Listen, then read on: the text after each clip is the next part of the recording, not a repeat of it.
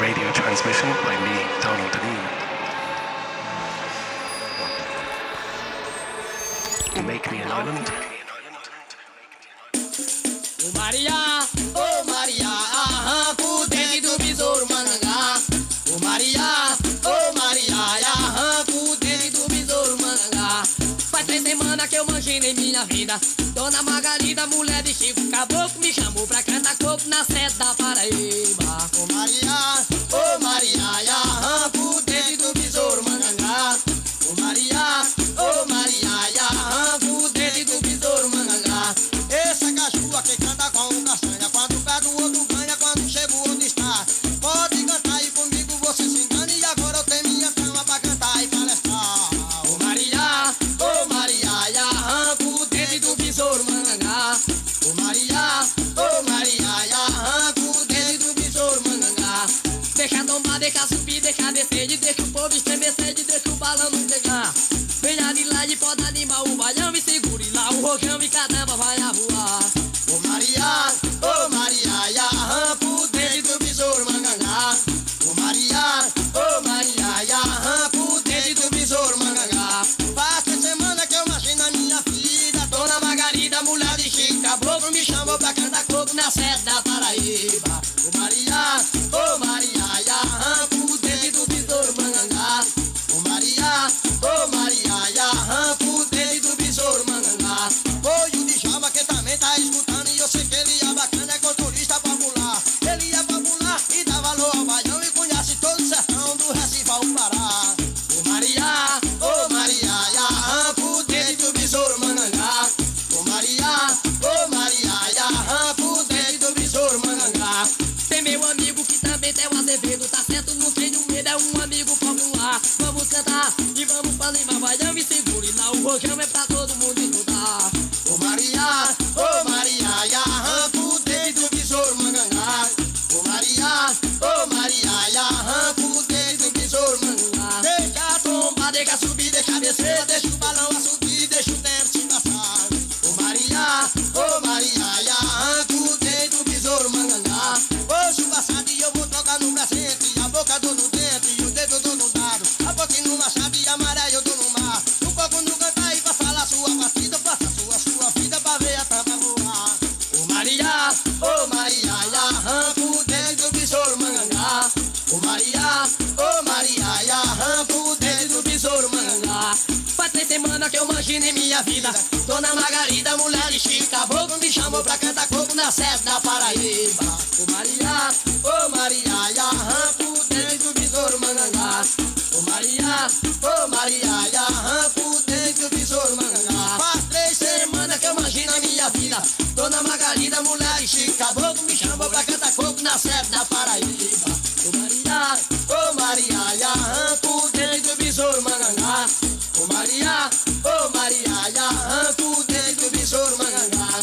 Ô Maria, arranca o dente do besouro Manangá. Deixa subir, deixa o fogo rolando no fogo, eu vou cantar. From Recife in Brazil, that's Kaká and Castanha getting us off to a fiery start here on Make Me an Island, number 24. And you're very welcome along to the show. We're going to be leaving the drums behind today and going deep into the heart of the Irish piping and singing tradition in the company of Ian Lynch from Lankum. But before we get into all of that, by way of blowing the clouds away with sheer tin whistle power, this is Sean Potts, Paddy Maloney.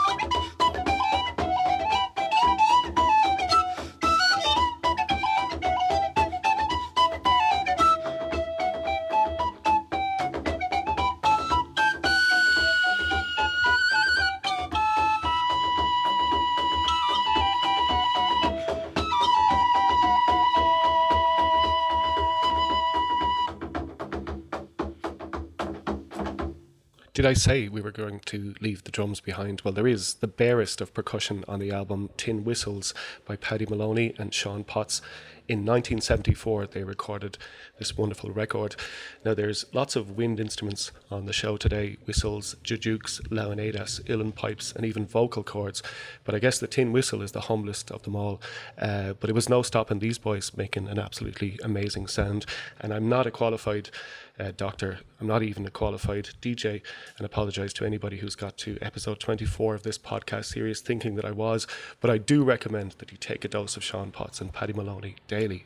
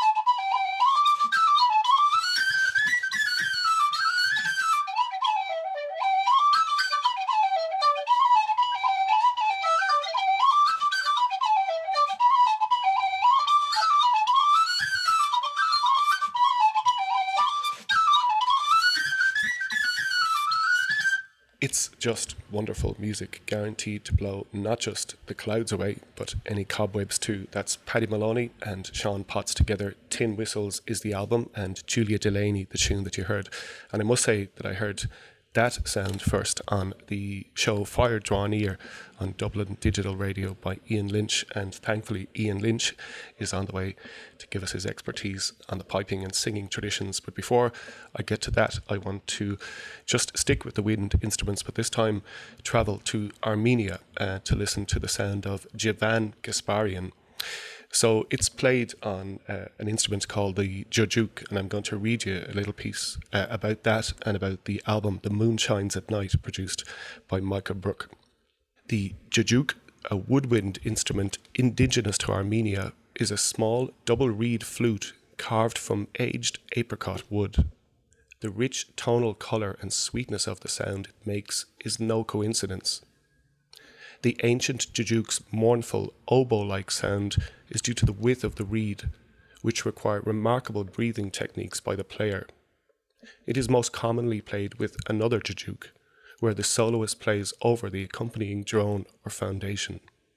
This is what gives the sound its uniquely touching sonic atmosphere, with the scales changing harmoniously between both instruments. It's a captivating and free-flowing sound. There is an intimacy to it that invites contemplation. In its gentleness, it resides close to silence, and its whispering tones appear not to disturb quietness very much at all. It renders tangible the most elusive of things, a quiet, peaceful dream.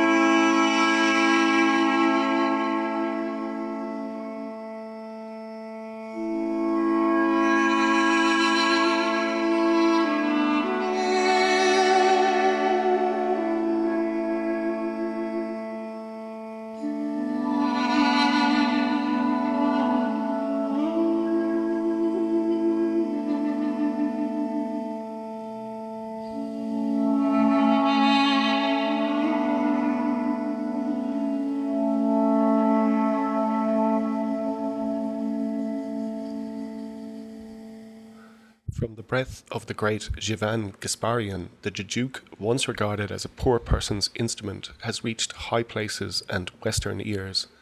In 1989, Gasparian released an album on his own Opal label called I Will Not Be Sad in This World.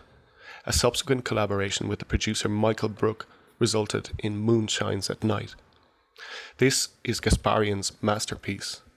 Brook works his magic in the most subtle of ways, manufacturing a warm, acoustical setting in order to bring the sound even closer to the listener. Gasparian's playing is heartfelt and graceful. There's a tenderness in every note, phrase, and song. On the tune 7th of December 1988, we hear Gasparian's voice for the first time.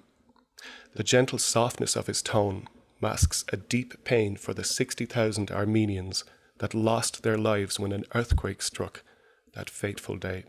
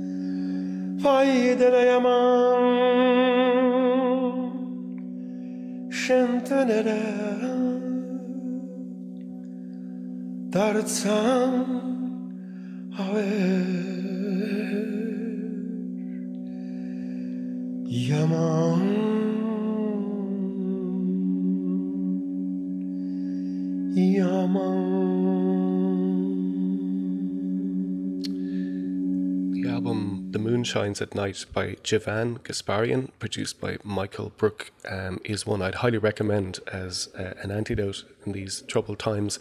And Javan is spelled D-J-I-V-A-N, G-A-S-P-A-R-Y-A-N,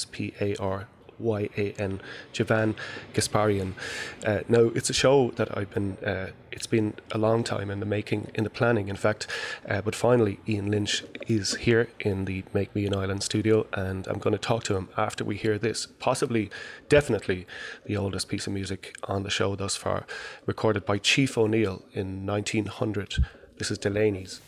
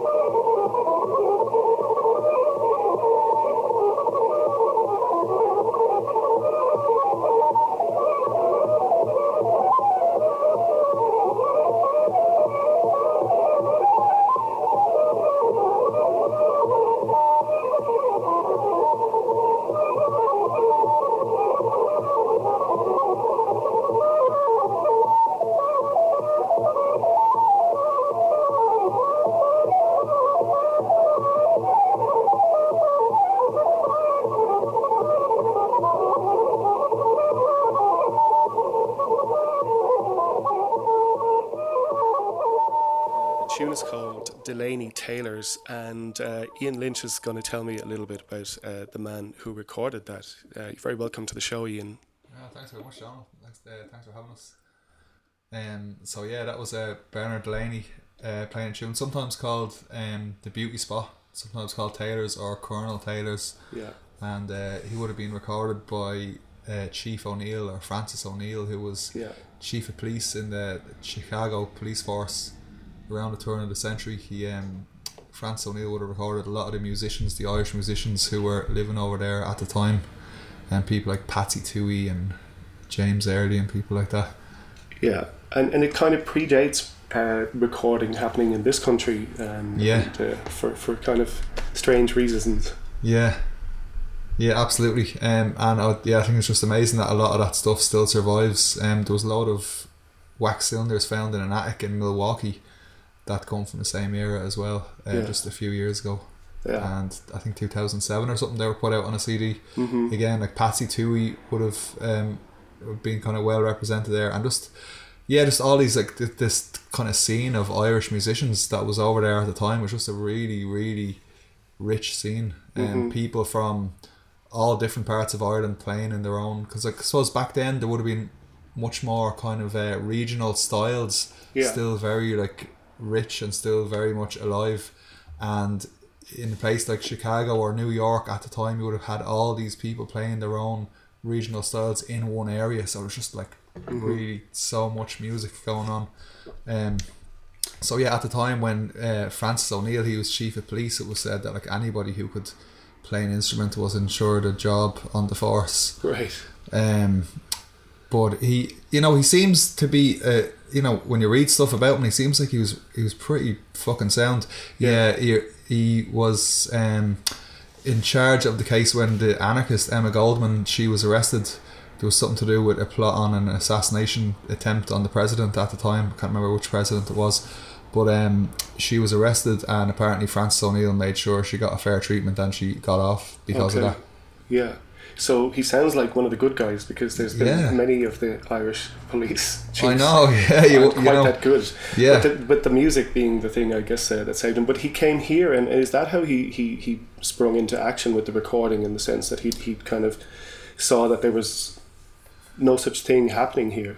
I'm not sure if it was that, because he left home at a very early age. He was from a place called, I don't know if you pronounce it, like Trollybon in Cork. Okay. I think somewhere around West Cork, and he left home at a very early age. He was just one of these people, he had like a real sense of adventure or whatever. But he left home, and he was like sailing on ships, on merchant ships and stuff, and he was like involved in some shipwreck in the Pacific Ocean at one stage, and they got washed up on an island.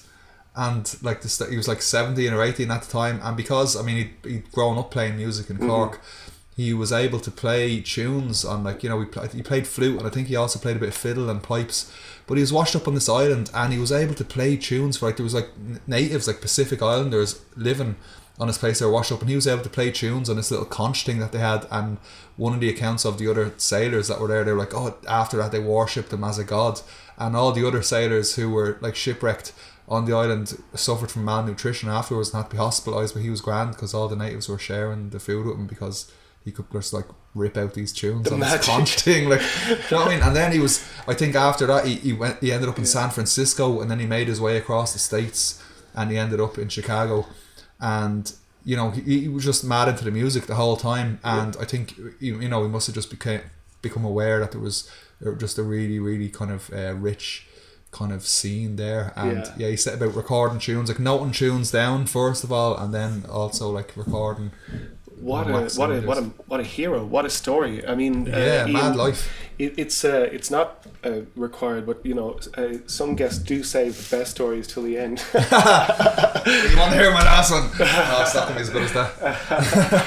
But what a place to start. But in terms of, so it seems to me like that from the very beginning that the pipes, right, that piping was in some way like emblematic of here and us. And I mean, I'm going to talk to you a little bit about other examples. The pipes are in lots of different types of music, but these uilleann pipes, they had that kind of power from way back, from the begining.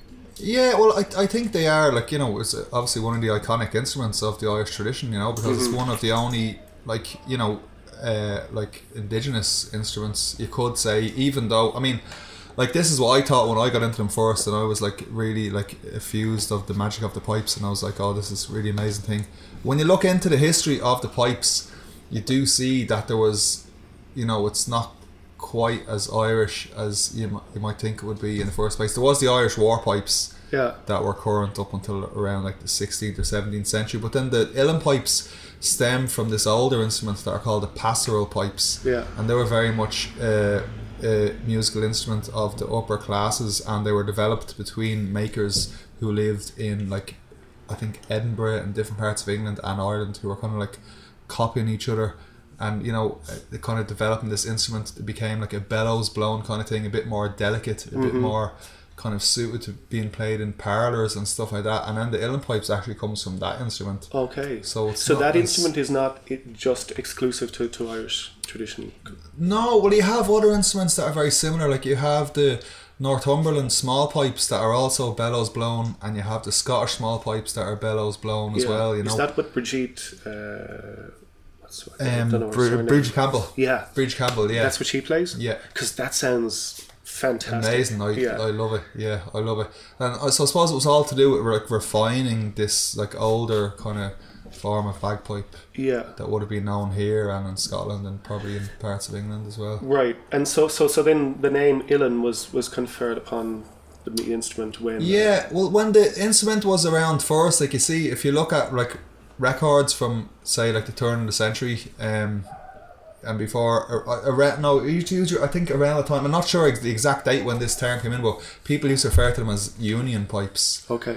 And, you know, some people say, oh, this refers to the act of union between Ireland and Britain, but I think it was recorded a couple of years before then, so that would have been going back. I don't think the act of union was like around early 1800s, as far as I know. Yeah. So the term Union was used for a long time, and then Uilleann, I think, was maybe like a kind of only became kind of used around the kind of like cultural nationalism kind of era, you know. Yeah. Like, so you're coming up to then around the turn of the century. Okay, right. Uilleann meaning elbow. So, Yeah. But then, I mean, in terms of the development then of the Uilleann pipes, there's nothing really that you could compare to, you know, in other cultures. Really, it's pretty much. No, I mean unique. there are bagpipes from like most countries in the world in some Yeah. form or another, but none I think can be said to have reached the same like kind of like stage of evolution as the Yeah. Uilleann pipes. Because Yeah. There's just so many bits to it, you know. Yeah, There's so for many different sure. aspects. There's like and the then- regulators in particular, you know. Yeah. So just maybe on a purely functional level, the different parts, by way of explanation. Okay, so I suppose I should start off with the bellows, which is pretty much like a leather form of the bellows that you would use to kind of stoke a fire with or whatever, you know. They have squeezed usually under your right arm if you're right-handed, you know. And then you would have the blowpipe going from the bellows over to a leather bag that sits underneath the other arm. And then from that bag, you would have a main stock which comes out and lies across your lap, and that would have, on a full set, you would have like 3 drones and 3 regulators coming from that main stock. And then the bag would kind of extend out. There's a neck on the bag, and at the end of that, you'd have the chanter. The chanter is the part that you play the melody on. That's the So just from the point of view of the other side of that magic thing, I have to explain, Ian, that I've been pretty much fascinated by the sound, as I think the whole journey through music for me is about sound, and I was not prepared for the sound of the Uilleann pipes in my home, and that's how my journey began with them. And it was Leonard Barry. You probably know Leonard. Yeah. Amazing player, good man to baptism of fire, let's say. But you know, I'd been messing around with high fidelity for many years, and then a set of pipes came into the house, and from that moment forward, it was like, well, there's no other sound that could be so complete as that. It was just, I was, you know, in tears, revelation. So subsequently, I got to do a project with Siobhan O'Malley and the Doc in Carrick-on-Shannon with 3 and we're kind of a rotating group of 4 great pipers. So there was a real baptism, a real insight into what is actually involved in the playing and trying to play together, you know. And so there's like, I mean, it looks like you're trying to really control something beyond what you're playing with the tune. There's this whole other dimension, and you know, seeing those lads playing together and hearing them play together, and just how it felt like 3 planes flying in unison in terms of what each individual had to do. Yeah. Would that be fair to say? It's a serious amount of coordination going on at any given time. Absolutely. Yeah. Yeah. A lot of it like takes a lot of physical exertion, mental exertion. Yeah. And it's not. And then in terms of the learning, right, the steps towards being able to play on a full set, what are those kind of basic steps in terms of? Well, I mean, yeah, first of all, you would start off with a practice set, which would be like bellows, bag, and a chanter. Yeah. You know, obviously the first thing you want to learn to do is to be able to play the melody of the tunes. So, yeah, I mean, most people would be playing that for like, you know, a couple of years at least. Yeah. Until they got a set of drones. And when you add a set of drones, then they have a half set. Yeah. And then I suppose it's all about learning how to, you know, rebalance everything once you put the drones in, because you need to add enough air in to have the drones kind of working at a constant level, but also being able to work the chanter above the drones, because, you know, obviously the difference between playing in the first octave and the second octave on the chanter is the amount of pressure you're putting on it. So you want to be able to change that pressure when you need to without changing the pressure that's going through the drones, and like keep the drones going steady while you're doing that. So that takes a few years to get. I had this, it's just well, even visually, because I was collaborating with a French visual artist, Lionel Paloun, on this project, and we were kind of we tried to kind of create, he used to call it organic material. It was like video feedback. So we'd film the lads playing and then kind of relay it, and it was like just an incredible. So it felt like sometimes like that they were. It was like controlling an octopus or some kind of thing. You know what I mean? It was just like for it to slip out of control it felt so easy. And then that remarkable thing was 3 people playing in unison. But so look, on that bombshell, maybe we should go straight to Willie Clancy. And do you want to say anything about this piece that you've chosen before we play it? Well, I chose this piece because it really displays in a very great way one of my favourite bits of ornamentation on the pipes, and that's the cran. And the cran is basically where you're playing on the bottom note, and you do a kind of like ornamentation on the bottom note where it's like kind of repeats, but it's like dum dum dum dum dum dum, but it's like because it's hard to explain, but it's just amazing. Well, and Willie Clancy is just amazing. When he does it sounds like a fucking because look, jackhammer. I don't have my notes on today. You sent that to me, and I listened to it 10 times in a row, and it's like it just felt like, well, surely he's the Coltrane, the guy who can do things that just. And one of the question was, well, you know, what sets him apart? What does he do there? But look, let's hear it and talk about it afterwards.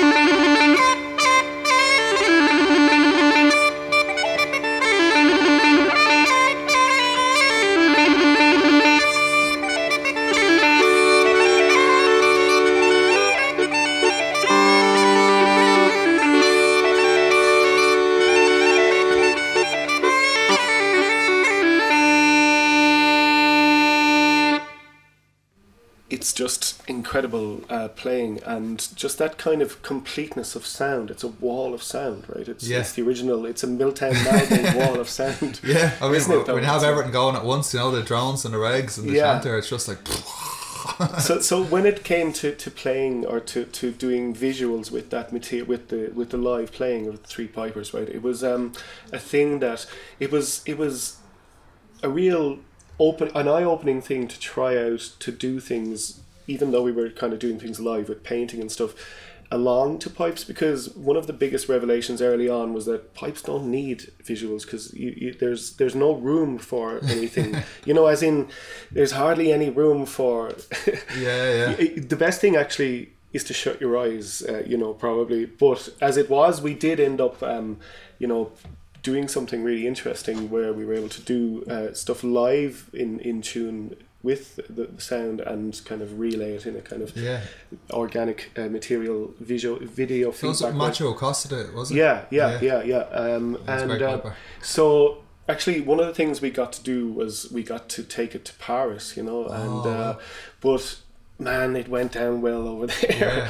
The audience were, you know, for want of sophisticated is a word that they use in Paris a lot, I'd say. So but you know, there was an appreciation for what was going on that was on such a surprising and brilliant level. As in, you know, in my pidgin French, I tried to say, well, these are, you know, very basic things, but like, you know, it's a landscape. It's a thing that like conjures something. And but it was funny because I was doing the visuals, and so the way we do it was like with like a glass table, and I'd move things that I found in the garden around, and it would delay through this system that Lionel had set up. So it was quite trippy, for want of a better word, but it was essentially kind of moving with the sound, you know. So we got it finally, after lots of trial and error, to match. And so at the end of it, right, a woman came up and she said,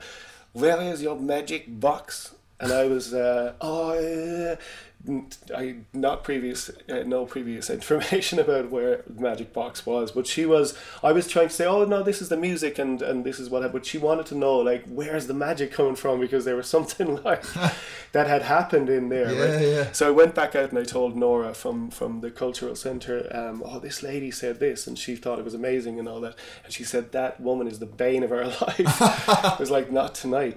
So that it was. I mean, I wasn't doing the playing, but it made me so proud to see Pádraig McGovern, right? Oh, Jesus, and Leonard and Matthew, and sometimes John Toohey as well. Oh, yeah. Who's another fantastic player. Amazing, So like full power, 3 uilleann pipes in the centre of Paris. There was a lot of heat, you know. And it was I suppose, what I asked you at the start about it being something kind of emblematic, but there is something in it that I don't know, there's a mysterious connection between it and us that's probably hard to, even for somebody who's a super player like yourself. No, it's hard to describe. So I remember all I can compare that story to is the first time the first year I was getting lessons was from Gay McKeown, another great piper up in the Pipers Club, doing amazing work. Absolutely, to bring it back, more or less.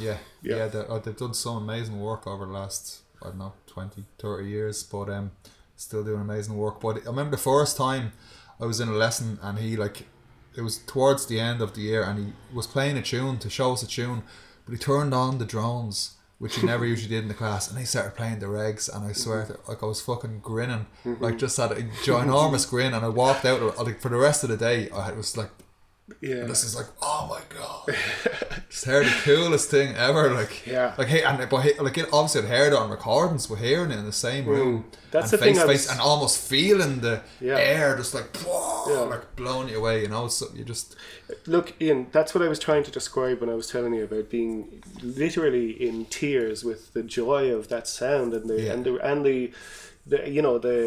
all-encompassing nature of it, you know, as in it's the complete picture. Something I wanted to ask you about as a player, right? So when it comes to, last week I had Brendan Jenkinson on the show, a great guitar player.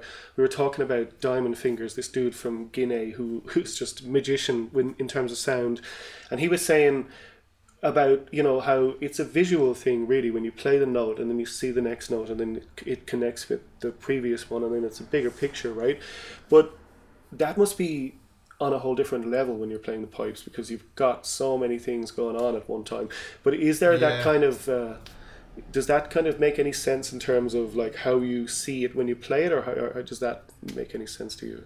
Or do you I think when I'm playing, like I visualize it in my head in a way that's totally different to the layout of the actual instrument. Right. Like, and I would kind of play with my eyes closed a lot of the time. I don't know how. Like, you'd kind of like see the tune in a way, but almost like you're a step behind it. I don't know. It's the same way with a song. It's like as you're singing a line, you're almost simultaneously already thinking about the one afterwards. Yeah. But it doesn't take away from the bit that you're doing, you know. Yeah. If that makes sense. Yeah. It's like how it's like your brain splits into like looking 2 seconds into the future. Like a footballer or a basketball player, you know, with the pass or whatever, like the 2 seconds ahead thing. Yeah. But also, I read recently somewhere about you know, when you're skiing, that's the one thing where, you know, you have 100% of your senses are occupied when you're doing that. Yeah. So I'd say it'd be pretty close when you're piping. Yeah. Or like a diver or something like that. that. Yeah. So look, we'll move on. So we're going to go to Sean McKiernan next. I love Sean McKiernan's piping. Yeah, I think he's one of the only. I think he's probably the only piper still alive on the. Yeah, he is on the tunes that I sent you. Yeah. But there's just something really amazing, and to me that just sounds like really wild about his piping. And I think he's like he lectured in music in UCC, and he plays like classical piano and stuff. But like on the pipes, he's just a madman. It's like, but like it's really amazing. And I listen to that and I just go, yeah, like why would you want to play in a really straight way just so you can play in sessions? He's just like gone off on his own tangent, and just this stuff he comes out with is magic. Okay, deadly. So this is called Woman of the House. Great title.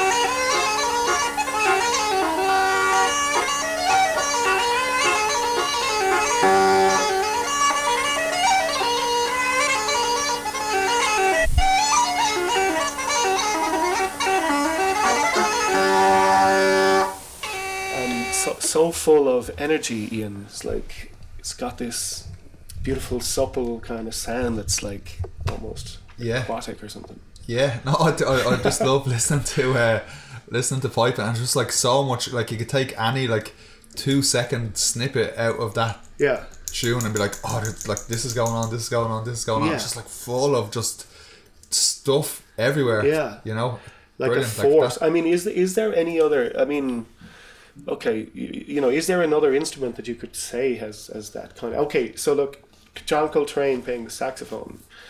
There's I mean, like in terms of the Irish tradition, like I think. Yeah, But like, I'm you even know, I'm even talking wider than that. Do you know what I mean? Yeah. As in kind of like it's a phenomenon. It's a sonic phenomenon. yeah.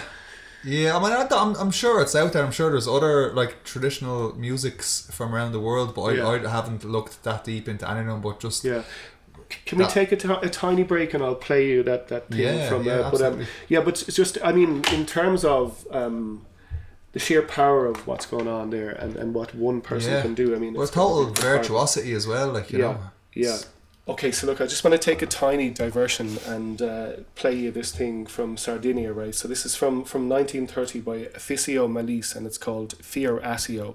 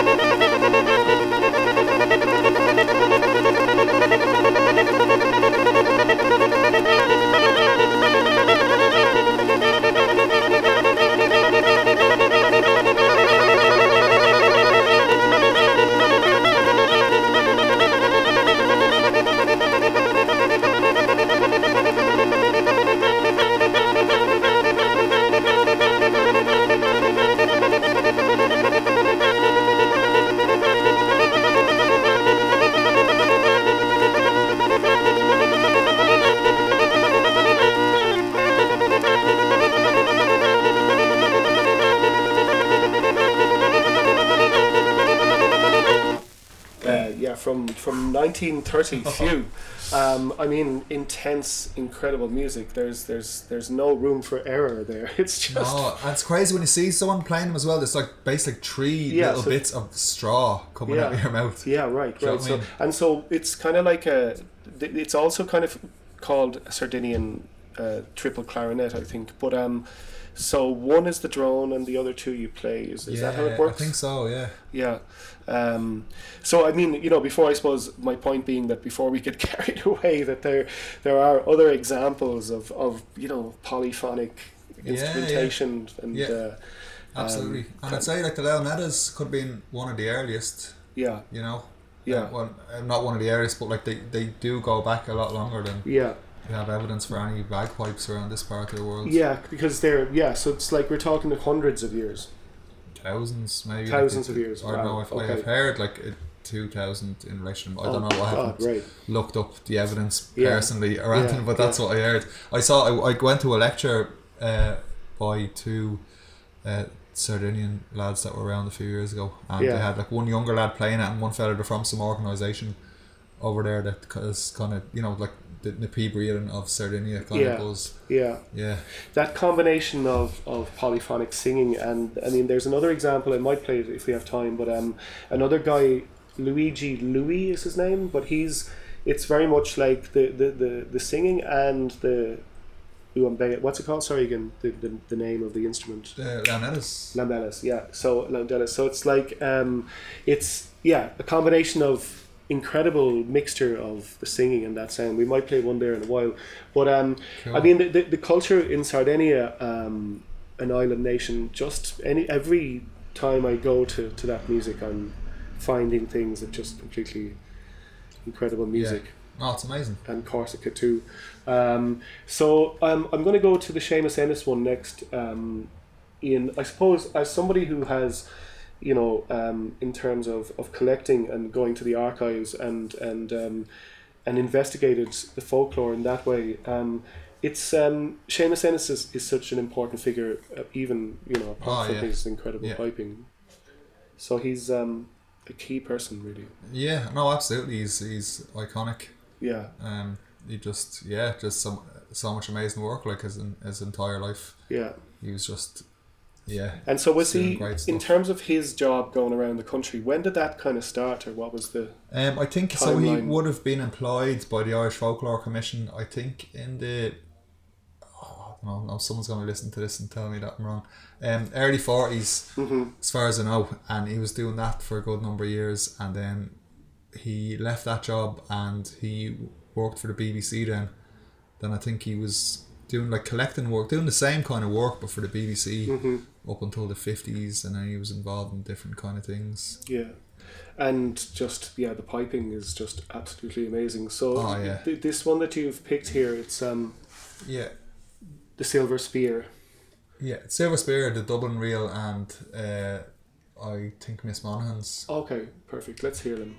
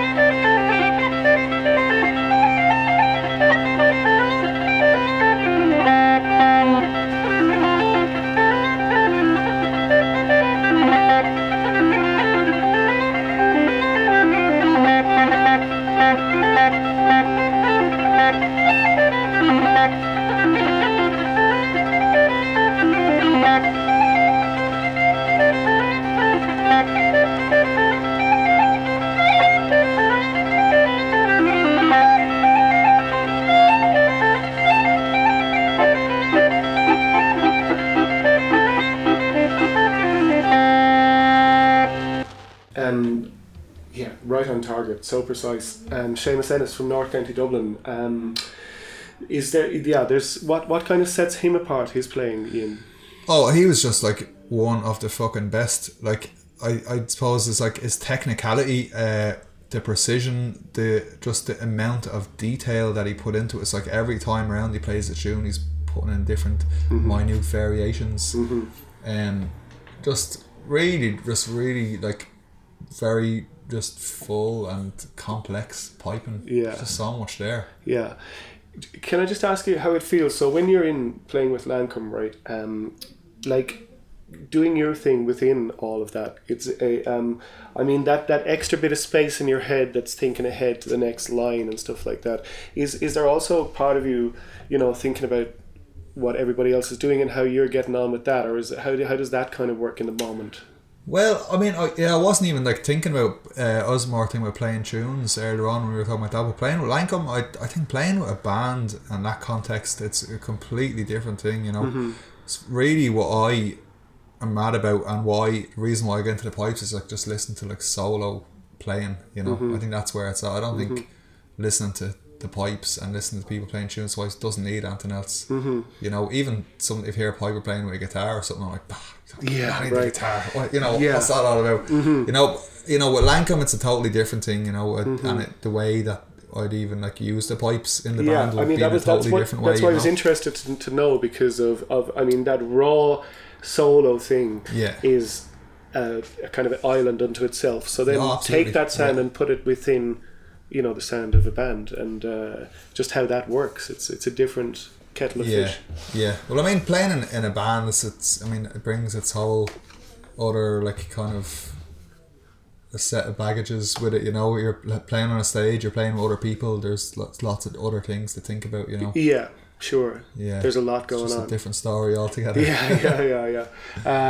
But just purely in terms of, I suppose, the way that like when it comes to the Lancome sound and the way you've developed over the years, it's just like that kind of natural bed that you've created for the music in with the drones and so on and so forth. It feels like a very natural setting for stuff to happen on top. I mean, it's been said to you before, I presume. Was that kind of moment of revelation that you had in Gay's class when he put on the drones, is that something that kind of carried forward into to what can you possibly do that's different to everything else? Well, that's one aspect, and I think it's just that general sound just embedded itself in my psyche, just that really like soupy thick, like you're talking like 3 drones going at the same time, like an octave above the one before it, like in a wooden room, and then having that going, and then the pipes playing on top of it, and then having the regulators going, having a harmonic accompaniment.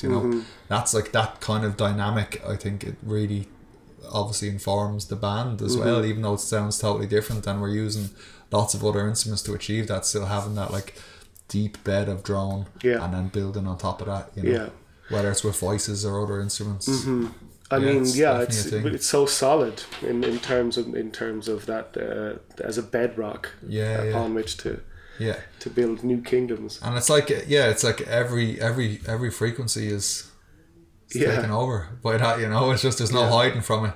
There's no arguing with it. No, there's no messing around. But it's like when I listen to stuff like Sun or like some really heavy drone music, it's the same thing. It's just like, Jesus, you're either gonna do this and you're gonna just lose yourself in its music, or else you just don't listen to it. It's you don't really have a choice when it's there. It takes up everything. It's like, so I think it's really good for meditation and stuff, because there's no room for any thoughts to come in once you're there. It's just like, it's that same completeness that I was talking about when it came to feeling your way into some kind of visual connection with it, because it's a complete thing in itself, a kind of an entity.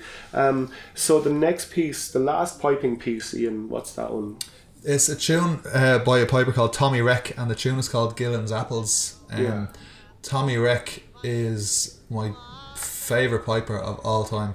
Yeah, wow. He's like just a very, very like beautiful and understated musician. Well, I mean, I think he died in 1990. Yeah. But his music is just, I think it's absolutely beautiful. Right. It's I mean, you listen to some of his younger recordings, and it has. I mean, he had the same like technical capabilities of, you know, Seamus Ennis or Willie Clancy, but a lot of the recordings that you hear of him were done later in life, and it's just something so gentle about his piping, and just very, very distinctive. I've just never heard anyone else play the pipes quite like him. It's a lovely introduction. So Tommy Wreck.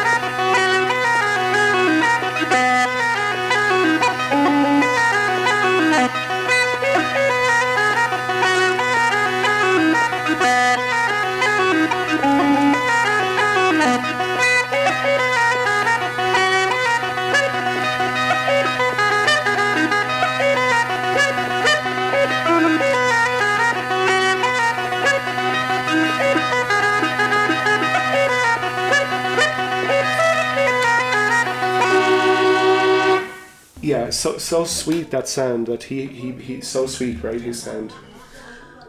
Yeah. Tommy Wreck. Where is he from actually? Tommy Wreck was from the Liberties. Okay. And he would have been taught by old Sean Potts, who was part of the Potts dynasty. Like, you know, the fiddler Tommy Potts and Sean Potts Senior and Junior. But I think the only people that old John Potts taught the pipes to was Tommy Wreck and Brendan Bratnock, who was another great collector, and like, you know, he wrote a lot about music at the time, and not many other people so were he doing passed the baton to a good man. Yeah. I just want to play you before we've had such a good discussion about piping. I'm going to switch to singing for the last part of the show, but so just as a little bridge, I'm going to play you that piece with the Launadas with the choir. So this is by Luigi Lou. I should say, by the way, that here on Mountjoy Square and the bus stop outside is some live action from the street there. So let's hear this, and so it's Launadas and the Coro de Neoni, again from Sardinia, and this is called Anine.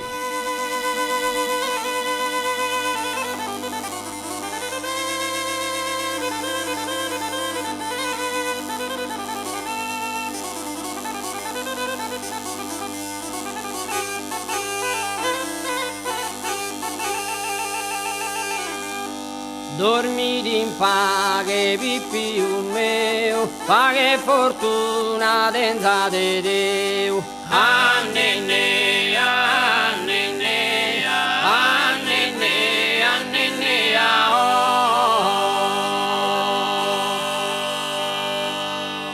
pace fortuna sa prenda mia, bene salute denza se via. Annene, annene, annene, annene,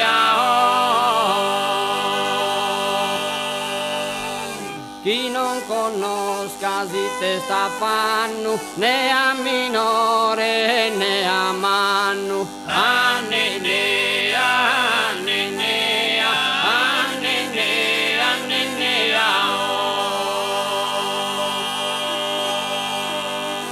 Sughi disizza stenza zagoso sias onesto e virtuoso annene annene annene annene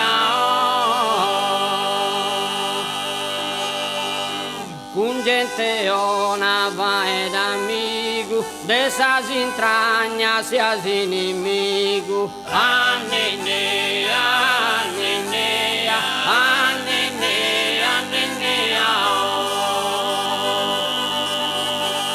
essa natura in ogni luogo rispetta sempre non ponda sfogo annene annene annene annene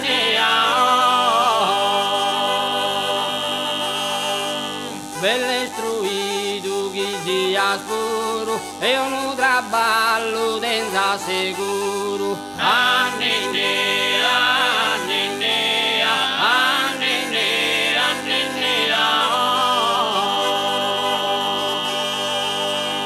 Ite noi casa emigrai e una bella voce sa mai annene annene annene annene e chi di buon una famiglia e viva sempre da meraviglia annene annene annene annene e l'amore senza sconsolo e mai va se un'ora e dolo annene annene annene annene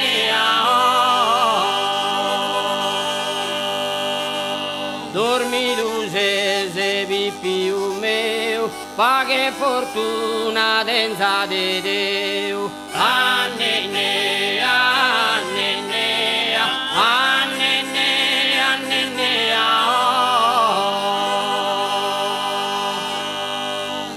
annene annene annene annene annene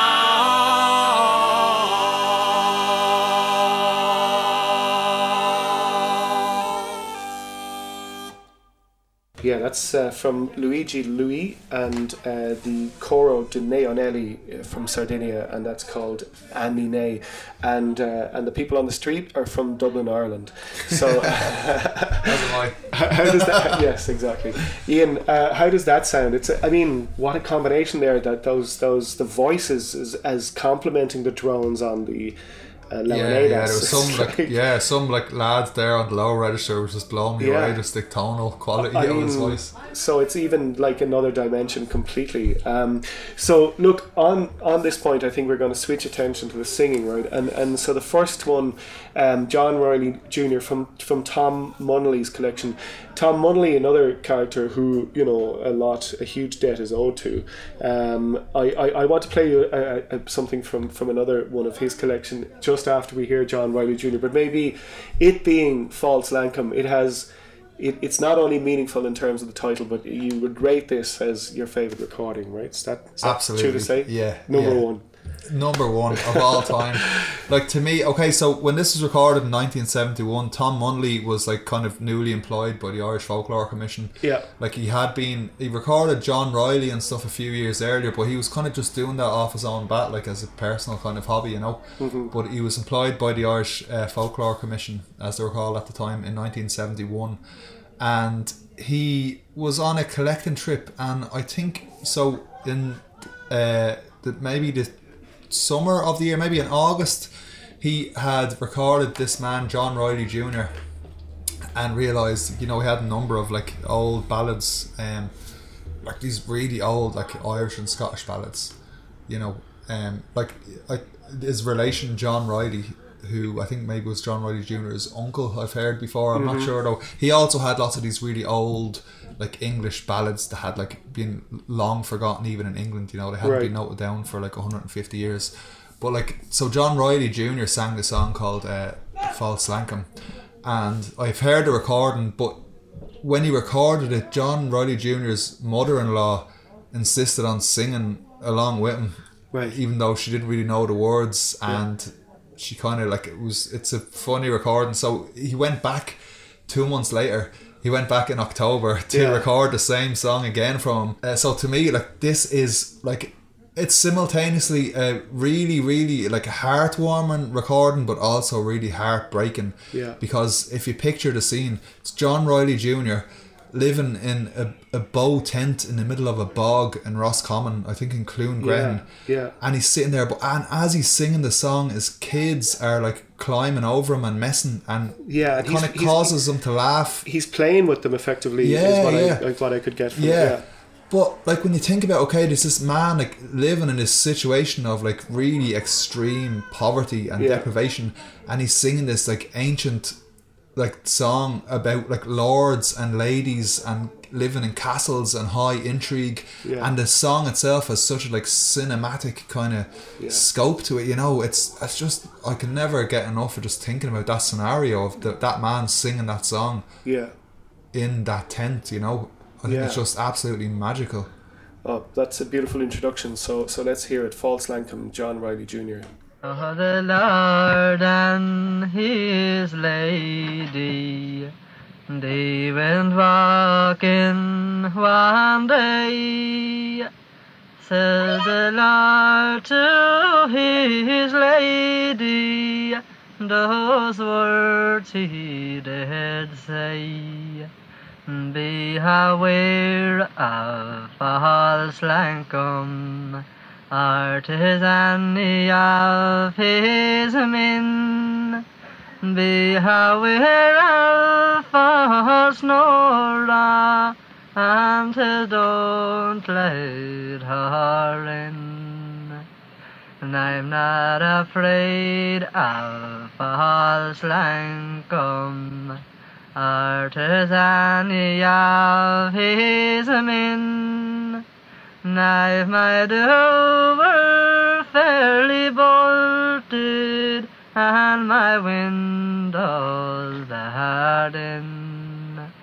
Though the Lord was not long gone, when false Lankum came in, and he knocked at the door, and the nurse let him in. Say now, where is the Lord gone? Artis is he in? He is gone to fair England, for to speak to the king. The false Nora Gibson Jakey was a stab in the side. False Nora Gibson Jakey was a stab of an eye. False Nora, are you asleep or awake? Don't you hear my fine baby and crying so wake? I cannot please your baby, need a breast milk or wine. I would beg you, my lady, would you dawdle a while? It is how could I get down there, this a dark dreary night, without a fire before me are a candle to light. You have 3 of those bright mantles, they're as bright as the moon. You put one of them all around you, you will get a one here soon. She put one of them all around her. She came tripping downstairs. Into false Langholm's room this lady appeared. False Langholm, will you spare me 1 hour? I'll give you as much money, oh, that lies in my power. If you give me as much money that my horses could not draw, that will not keep my bright sword from your white naked jaw. False Langholm, will you spare me 1 hour? I'll give you my daughter Bessie, she's the flock of the flower. You call down your daughter Bessie and I send her to work, for to scour the silver basin, for to hold your heart's blood. Daughter Bessie, keep yourself locked up high, 'cause your dad, oh, he will come here when he's late now by and by.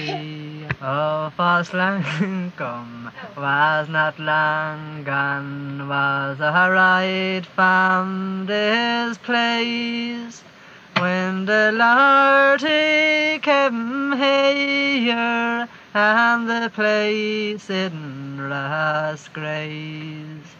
There was blood in the kitchen, there was blood in the hall, there was blood in the cradle, it was far sad and all. There was blood in the kitchen, there was blood in the hall, and the young Queen of England lying dead by the wall. Daughter Bessie, it is who was a din. False Langholm, he was here, 20 of his brave men. False Langholm was hung was a scaffold so high, and the nurse she was burned in the middle of her mind. I don't know why you're wrong there, the sound. It's such an incredible recording. So he's quite young, you think, Ian? Yeah, I think he was around 27 at the time. Yeah. Yeah, I mean, obviously he has a very sweet voice, and he sounds really sweet, even younger, maybe, yeah. And those charming sounds that it's lovely to know the backstory of like the kids. Apparently, if you look at Tom Munnelly's notes for the day, he had like bought a couple of lollipops for the kids, and they were eating them and messing around, and you can hear like a dog barking and what sounds like a tractor driving past in the background and stuff. I just love it. Like, and we're in the era of. I mean, I remember it because growing up in the 70s in Kerry, there was chimney sweep came to our house and he camped in front of the house, and would go to certain places and camp and stay a while and all that. And in the last few years, through Thomas McCarthy, I've got to know a lot about how, just how key the traveller culture is in terms of the preservation and the essence of the singing is in that culture, right? Yeah. And people like Tom Munnelly were clearly skilled at getting those recordings done in that setting, Yeah. There's another one that I just want to play quickly and from the same period, so it's actually the year later, right? And I will have to thank John Toohey for sending me this one. So this is the singing on this. There's something in the emotion in this singing that just blows my mind. It's by Anne O'Donnell, a traveller in a derelict house at Green Street, Boyle, County Roscommon, my darling brown-haired boy. Way down in the lowlands, I'm meant for to make my bed. I'll gather the green arrays of the trees, how to shade under my love's head. Of his violets are blue, hey, love be my love true, had every other young man had I. Let him go where he will, he'll be my love still, my darling brown hair by. The very first place I saw my love's face wasn't on his two knees he fell. I lifted him up in my arms and I placed him in my right knee. If your violets are blue, how that be my love true, had every other young man had I. Let them say what they will, he'll be my love still, my darling brown hair by. How some of these farmers' daughters are rolling from town to town, and the more of these farmers' daughters, they are coming the yellow locks out. Let them go what they will, how that be my love still, had every other man I'll enjoy. Let them say what they will, you'll be my love still, my darling brown hair boy. So how about that? That's I mean, everything that I'm looking for in music is actually in that song, that 2 minutes and 11 seconds. Everything I'm not looking for in society is outside my window. But isn't it all in? It's all in there, right? That thing is all. Listened to that for years, like it's still exactly. The Dylan line about I could listen to it and never realise the time forever. But the Thomas McCarthy, that vibrato sound that he is his trademark sound, that's in there too, right? There's something. It is, yeah. There's some kind of like I was saying before. It's like what like these fucking people call a glottal stop. Like vibrato and a glottal stop. I'm not really fond of using these kind of terms, but it's okay. It's a technical thing. Yeah. No, like really, I'd say it's at once very strange and very like I don't know, I don't want to use the word exotic, but like, you know, it's not the kind of thing you're used to hearing from the way Irish music. You know? Exactly. When you hear people like Hun Hurtu or something, and there's something going on that's like, oh, what's that? It's a voice. Oh, right. And then that's kind of, I found that kind of surprise at what she's doing there. And again, it's something I've listened to repeatedly, and I never get bored with it. There's deep soul at work there, isn't there? Yeah, absolutely. So just before we move on, Ian, Tom Munnelly, so he was the Folklore Commission from 71 on. From 71 up until he died.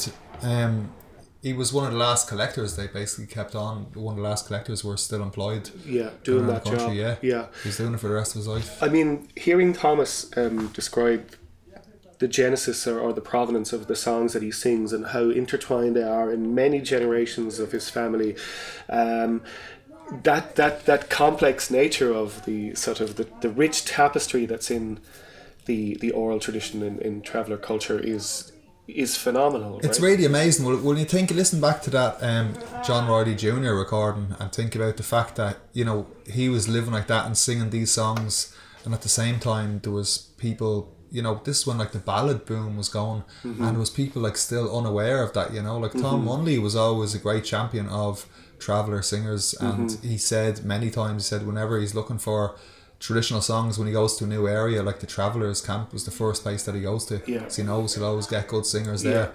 But it was like nobody else in the country who was interested even in traditional song.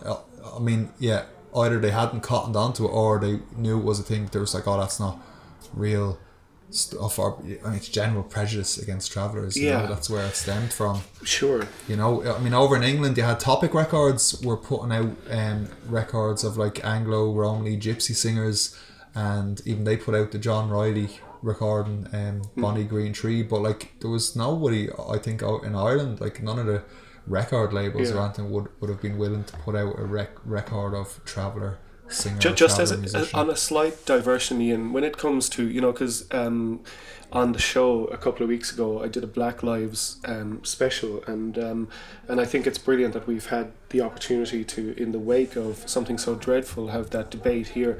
But can we honestly sort of address those issues here without talking about how we treat travellers? I honestly don't think that there's any discussion on race in the country can go on that really means anything unless it takes into account the history and the kind of modern like reality of travellers and their lives. No way.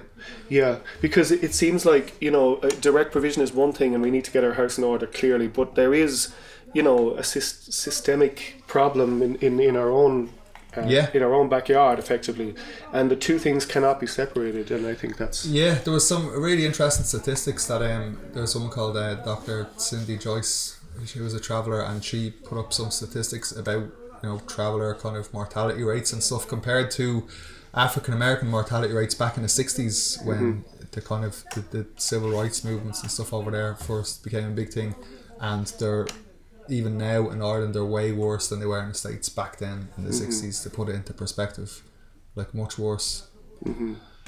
And yeah, I mean, I don't think that's as cool to talk about it, and I don't think there's as many people willing to talk about it, you know, because now obviously, I mean, I think it's great. I think the Black Lives Matter movement is a chance for people to reflect on racism in their own like areas, in their own countries, in whatever kind of manifestation whatever form it takes. And I think that I don't see how you can do that in Ireland without taking into account how travellers have been treated, and it still doesn't seem to be.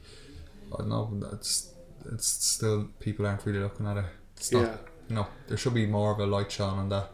Absolutely. And going forward, we can't have one debate without engaging with the other. I think that's well, it's like to say, you know, think globally, act locally. You know, that's what it should be. You have to. There's no point.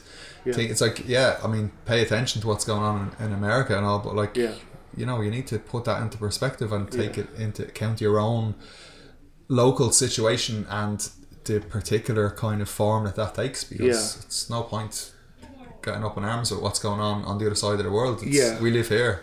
For sure. You know? When I listen to music like that, and I realise that, because I suppose on the show over the last while, a lot of the investigations have been in Africa and have been in post-colonial societies very often. Okay, and there's there's the sort of a common theme is undoubtedly that there's a spirit in the music when it's kind of like a spirit of resistance or otherness or whatever it is, and when I hear recordings by Tom Munley, I get that same feeling of there being some kind of soul laid bare in there, and then I think about the fact that John Riley Jr. chances are was illiterate and he could remember 25 verses of a song. Well, yeah, absolutely, and that's just it's testament to the kind of richness of Traveller, to the meaning of it within the culture. As in it means this much that it's like it's like learning the Quran. And there's no doubt that there was great value placed on being able to like sing songs and tell stories. That was a big part of the culture. And on that, from the part of the world that I'm from, Slieve Luca, where the Shanachie is, these things are intertwined, but the storyteller, the story and the song had a currency in that culture, right? A very important part to play. Where does Mary Delaney come into it, Ian? Well, I think Mary Delaney fits in very well to what we've just been talking about. She was another Irish traveller who was living over in London, and there was a lot of her songs recorded by a couple called Jim Carroll and Pat McKenzie, and they did a lot of recordings in London around 1971 of Irish travellers who were living over there. They're from Liverpool themselves. They would have kind of been a part of the kind of the Critics Club and Ewan McCall and all that. They would have come from that, but they went off and did their own collecting work. Okay. Later on they'd recorded in Clare, but they were around this time, the early 70s, they recorded some really, really amazing songs from Irish travellers living in and around London. Yeah, because I was familiar with the What Will We Do When We Have No Money, the song that Radie inhabits so well right now, but her version, it's incredible. And also, same as with Willie Clancy today, when you sent me this, and I listened to it several times over on repeat. What Put the Blood? It's got this ominous, dark title, and thematically it's also incredibly dark, right? Yeah. So let's hear it, and we'll talk in a sec, right? Where have you been all the long summer's day? Son, come tell it and to me. I was hunting and fowling the whole day long, and this mamma pardon me, oh me, and it's mamma pardon me. Why put the blood upon your right shoulder? Son, come tell it unto me. It's the blood of a hare I killed today, that I killed so a man folly. Oh, that I killed so man folly. The blood of a hare, and it cannot be so red. Son, come tell it unto me. That's the blood of my youngest brother, that I killed so manfully, oh, that I killed so manfully. What came between you and your youngest brother? Son, come and tell it unto me. It is all about the pulling of a stake, that never grew a tree, that never grew a tree. What will ye do when your daddy will come home? Son, come and tell it unto me. I will push my foot and board of the ship, and I'll sail to a foreign country, oh, and I'll sail to a foreign country. What will ye do with your own lovely wife? Son, come tell it unto me. She will put her foot and board of the ship, and she'll sail all along with me, and she'll sail all along with me. What will ye do with your two lovely children?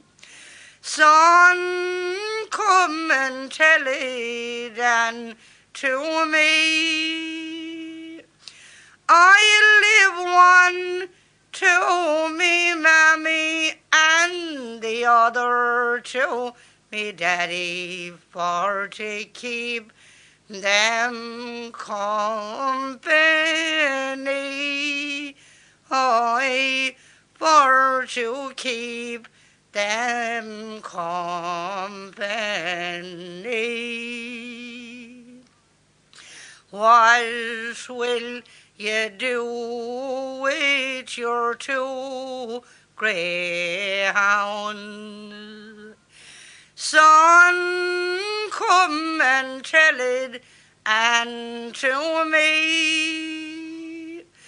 I will take the straps from around their neck, and they'll hunt no more for me, and they'll hunt no more for me. What will ye do with your two race horses?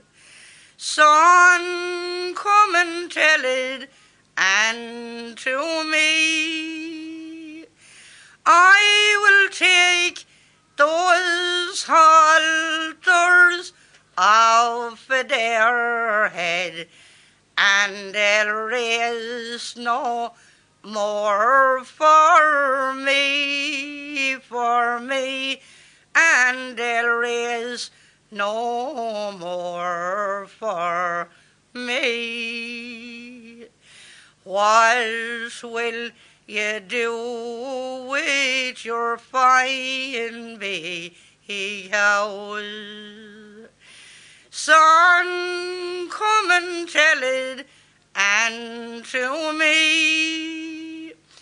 I will leave it there to the birds in the air, and there'll be no more welcome for me, and there'll be no more welcome for me. That's the sound of Mary Delaney and What Put the Blood. What an astonishing song. It's kind of just, it's got this atmosphere it's so much weight to it, you know. Much heavy, yeah. It's so, really heavy song. And so what should be, this is 70s again, or when is this? 1971 or 2. Okay. I'm not quite sure. Yeah. But yeah, Mary Delaney, I mean, she would have been mother of 16 kids, blind from birth. Yeah. Lived in a caravan for most of her life, you know. Wow. And I think you can, like you were saying earlier, you can really just hear that hardship poured into her songs. I mean, there's blood in the music. There's a kind of and there's regular listeners will know that there's a dog in the house. This dog is in the house. But yeah, so there's that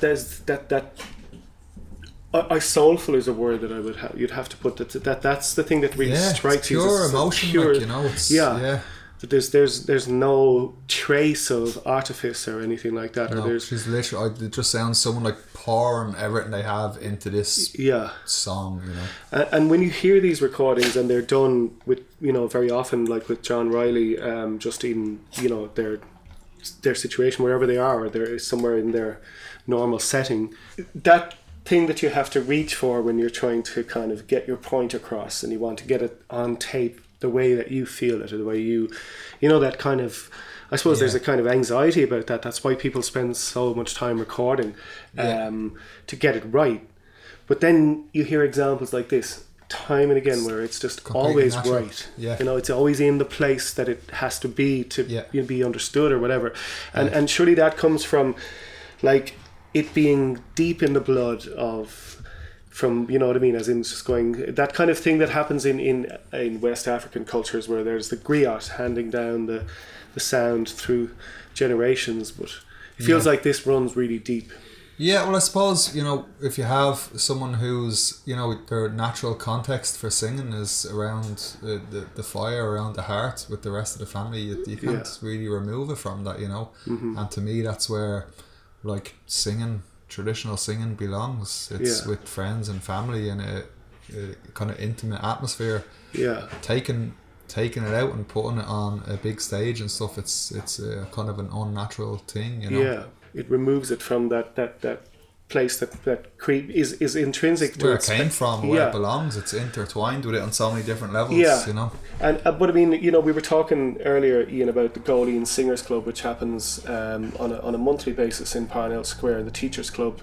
And there are other examples in Dublin the last number of years where there's a return to that or at least an acknowledgement of the value of that culture of singing and singing together in a room and sharing songs in such a way. I mean, the Goleen being an example, I was telling you. They've been going for 40 years at this stage, they've been going a long time. So recently I had Dutch friends around, hi Nishka, and they were around one night the Goleen was on. I've been to visit them in Amsterdam. I've seen all the Dutch masters. I've you know, bowed down at the architecture and the design and all the other fantastic things that they do, you know.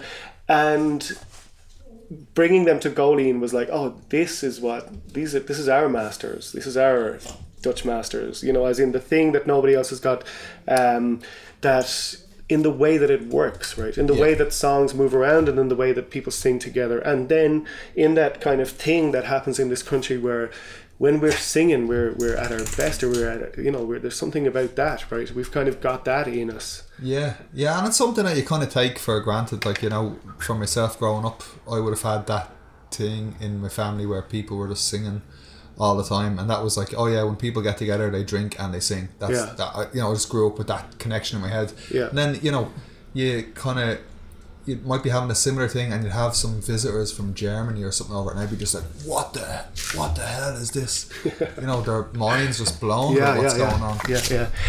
Ian, could you pass me the dog? Give it a shot here. Oh, sorry, Cora. Cora, here, come over here, for fuck's sake. Tubridy doesn't have to deal with his pet. So, so Ian, sorry. So the thing is, right, just on that point of you growing up in that environment, right? So you're well aware of that kind of just how natural it all works in that setting, and the Goleen being an example that people can visit and see how it works. Yeah, absolutely. I think it's amazing that it's still going after so many years, and that there's other, like, I think every other singing session and singing circle in the country has taken its kind of impetus from the Goleen. Like, the Goleen's been going before all of them. Yeah, and that one of the most impressive things I think for my Dutch friends was just how it worked. You know, in terms of there's not a kind of hierarchy. You know, maybe if it was in a neighbouring country or somebody, there'd be somebody with something that they'd press and be very organised, and there'd be a kind of a system of like, okay, and now. But here it's just like, usually, you know, you have to trick somebody or make a joke, or there's a lovely way that it's so easy between people, and you know, you hear like amazing singers and people who are brave enough to sing there, and it's all welcome. There's an evenness to that. So that kind of thing that might be intimidating about any other environment just is absent. Well, that's what I really loved about when I was growing up. It wasn't, you know, it doesn't matter if someone's a good singer or if they're a bad singer. You know, you'd have somebody who might be a bit more elderly and wasn't in good voice, as they say, and everyone said like, jeez, you never lost it, fair play, and everyone would still, you know, be quiet and listen to them singing. I remember coming in when my nana was singing at one stage, and she was quite old at the time, and my dad just been like, don't laugh, you know what, and I was like, oh look, Nana's singing, or she said her voice is all crackly, and she's like, don't laugh, just, and I was like, okay, good. And that was the thing, it's just like, you don't, just, you know, everyone gets a chance to sing, doesn't matter, you know, it's not like if you're good at singing, you're gonna sing way more songs than everyone else. It's just you go around the room, and if someone can't sing, they might just do something else, you know. Yeah, that's the thing I was saying about. Yeah, lovely, and also, you know, I mean, I was recently in the past few years, I've just had these experiences where you've been in some of them actually, where I've ended up in a place where everybody's singing, you know, and I, again, referring back to Slieve Luachra in Knocknagree, the Dennis Murphy weekend would have house that was pure singing, and that was a baptism of fire for me, because I, you know, went into a place where that was going on, basically the Goleen in Knocknagree, you know. But so I suppose it's just it's a fantastic thing when you come to sort of meet that full on, and you see that example of that beautiful culture blossoming and blooming, you know. Well, I think it's brilliant that, I mean, like, you know yourself, these days there's so many people are starting to just realise that that's a thing, and that, I mean, it's not as if this is the only place in the world where it goes on, but it's like it's kind of seems like in Ireland it's like naturally kind of there, never like died out at any stage, you know, still carried on, and that people are just going, oh yeah, this is something that we have that's actually really good, and it's something to be really proud of, in a not a shitty way, you know, not a jingoistic way at all. Oh, not at all, but just the uniqueness of it. So like the things that, so there was that time at the Dennis Murphy weekend, but I've also been to a couple of things in the last few years where it's been like that connection in a room where it's you know, when with the family that sings together. One of them was at a wedding at 18 miles, where it's just like, you know, pretty much everybody sang, but just that sense of harmony, I suppose, for want of a better word. It's a beautiful thing to have. It is. It's like it's proper community. It's like a real gel. It's like something that really brings people together. I think it's irreplaceable.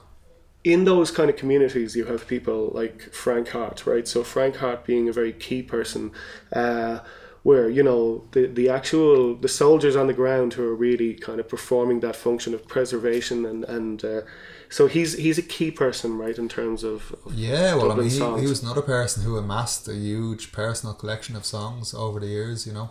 But who was also, like, I suppose, unlike Tom Munley, who kind of, I know he sang it a bit, but, like, you know, I suppose Frank Hart would be more of a performer, and he recorded lots of CDs. Yeah. And he kind of put it out there, but obviously a man who was completely, like, just infused this passion for a traditional song. Yeah, and this particular song, The Finding of Moses, I think it's an amazing song. It's basically, so you hear a lot of people talking about this man Zosimus, who was a street singer in Dublin. His name was Michael Moran. Yeah. And he was born in the Liberties near Blackpits, and he would have been, I think, born around maybe like the end of the 1700s. Would have, like kind of early 19th century. Would have been like, he was blind from a very early age, I think maybe from smallpox, but he would have sang out on the street, would have sold ballad sheets and sang songs, some of which were of his own making. And I mean, apparently he was great at like extempore, just coming up with lines on the spot. And sounds like a kind of an Irish moondog. Exactly. Yeah, and I mean, you wonder about how true these obviously he's like one of these characters, like Bang Bang or another one of those Dublin characters. But you wonder like whatever. But the one thing like there's lots of people who say, oh yeah, he definitely wrote this song and that song, and he probably didn't. But this song, The Finding of Moses, it's one that people are like, yeah, he definitely wrote this song. Wow. And it's amazing. So it's all about the basically like the birth of Moses, but it kind of like places the kind of scene of action in Dublin.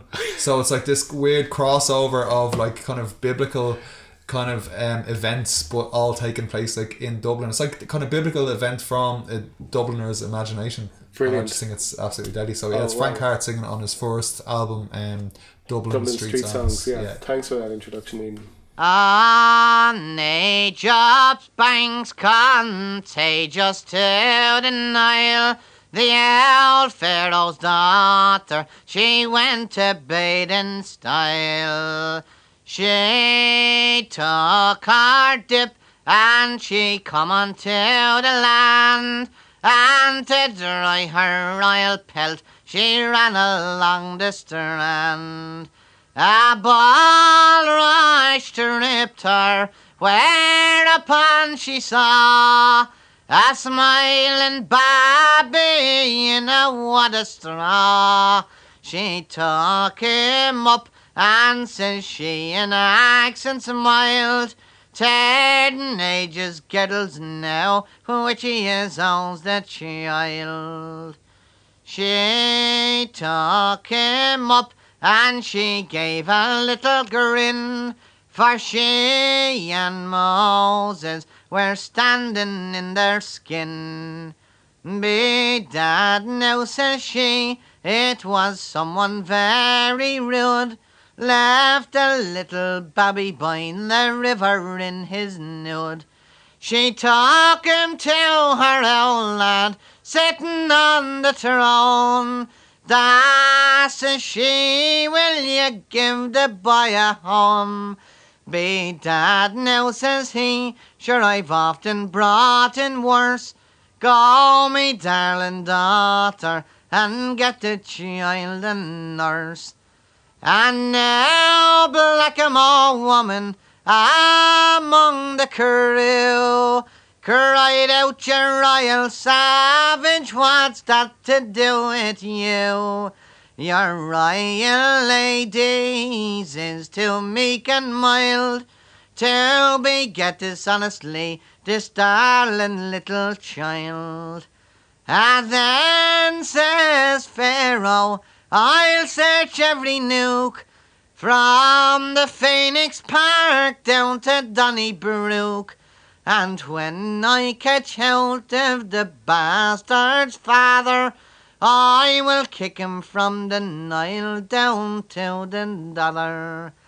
Oh, they sent a bellman to the market square to see if he could find a slavey there, but the only one now that they could find was the little young one that left the child behind.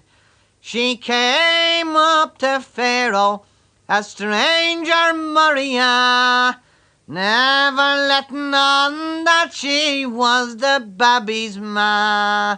And so little Moses got his mammy back, shows that coincidence is a nutcracker.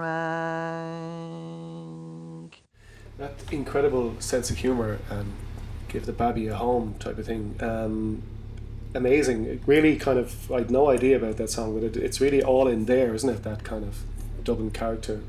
Yeah, I think it's absolutely amazing. Just it's kind of like the larger world, like understood from a very kind of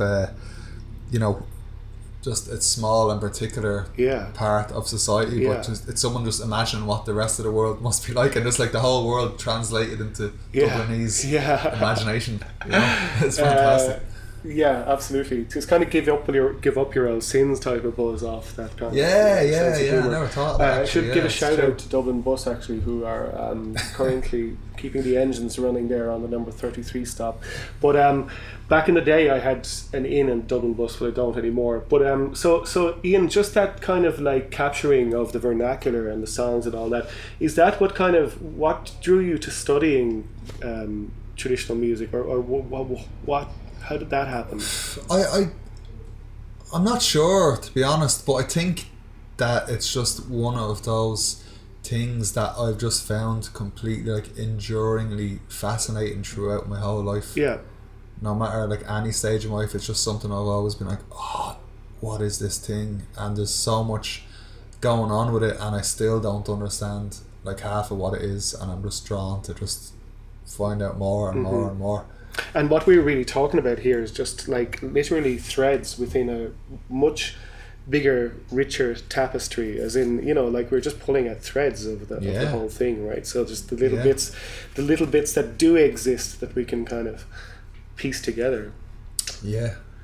So that wasn't really, it was, I mean, I suppose there's many reasons that you did that, really. You went down that road as in primarily because, as you say, it's like going to the well every day. You can be pretty sure that there's going to be... you're looking for sustenance. And I mean, like kind of growing up with it is, was one part of it, just growing up with singing and just being like kind of transfixed by what was happening, just the very like physical act of someone like making a noise with their mouth and drawing it out, and just being like, and just the tonal qualities of and it's being in somebody's company, like I was saying earlier on with the pipes, sitting beside somebody who's singing a song is just like the best thing I can ever imagine wanting to do in my life. And just hearing the different tonal qualities coming off their voice into your ear, and that's one aspect. And then there's like, what are they saying, what are the words here, and then what story are the words putting together, and what's that story mean, and where does that come from,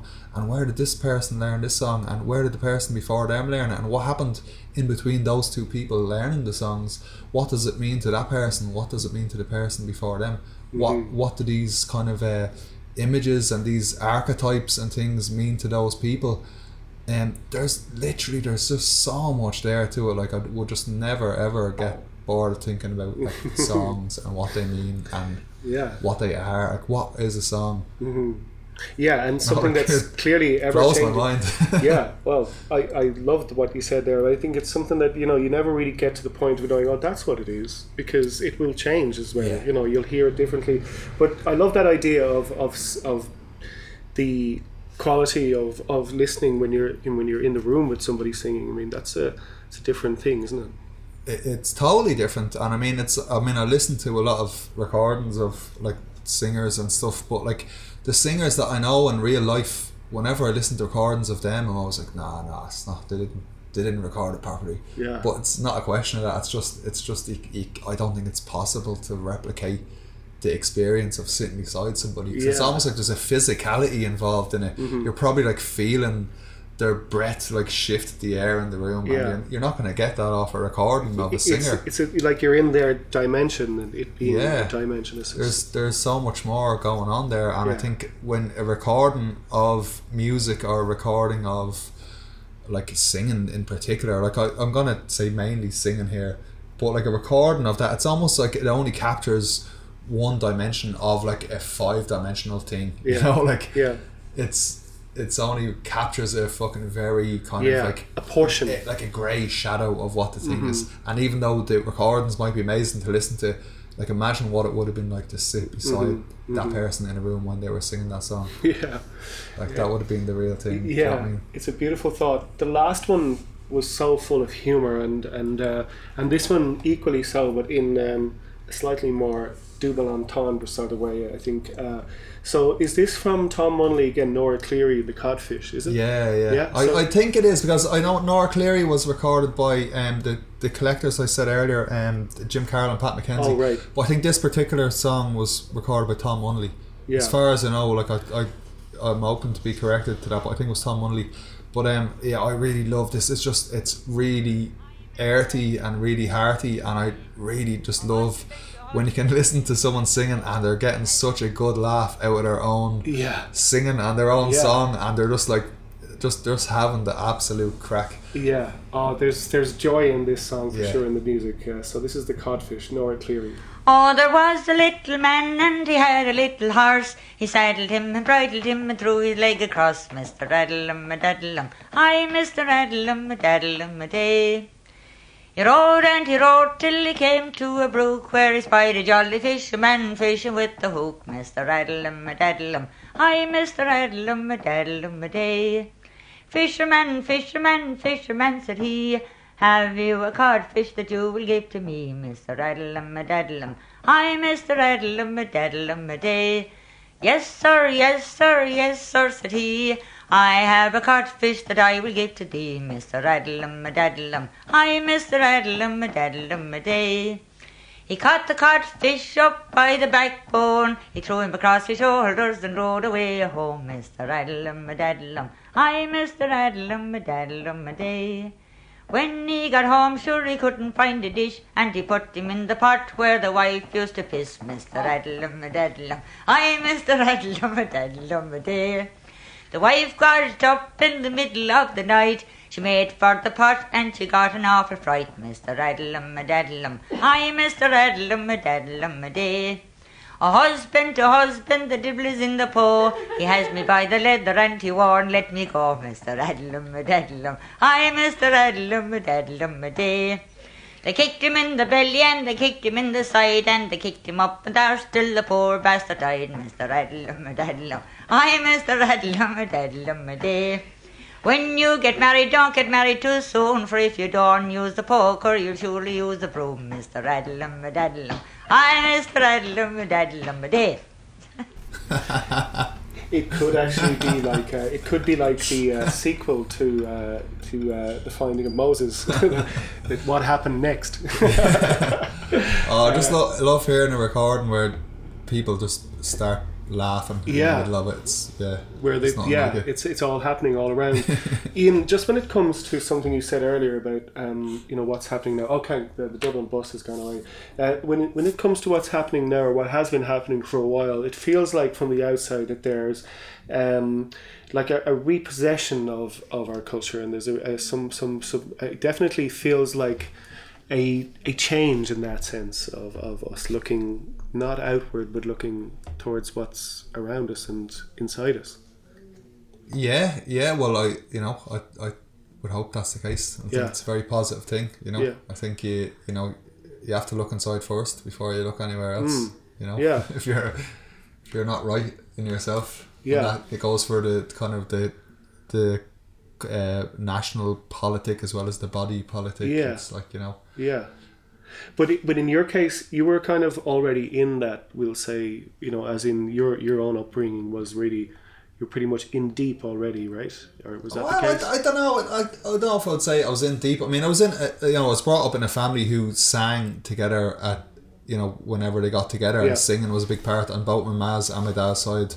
But it was like, there was it wasn't like.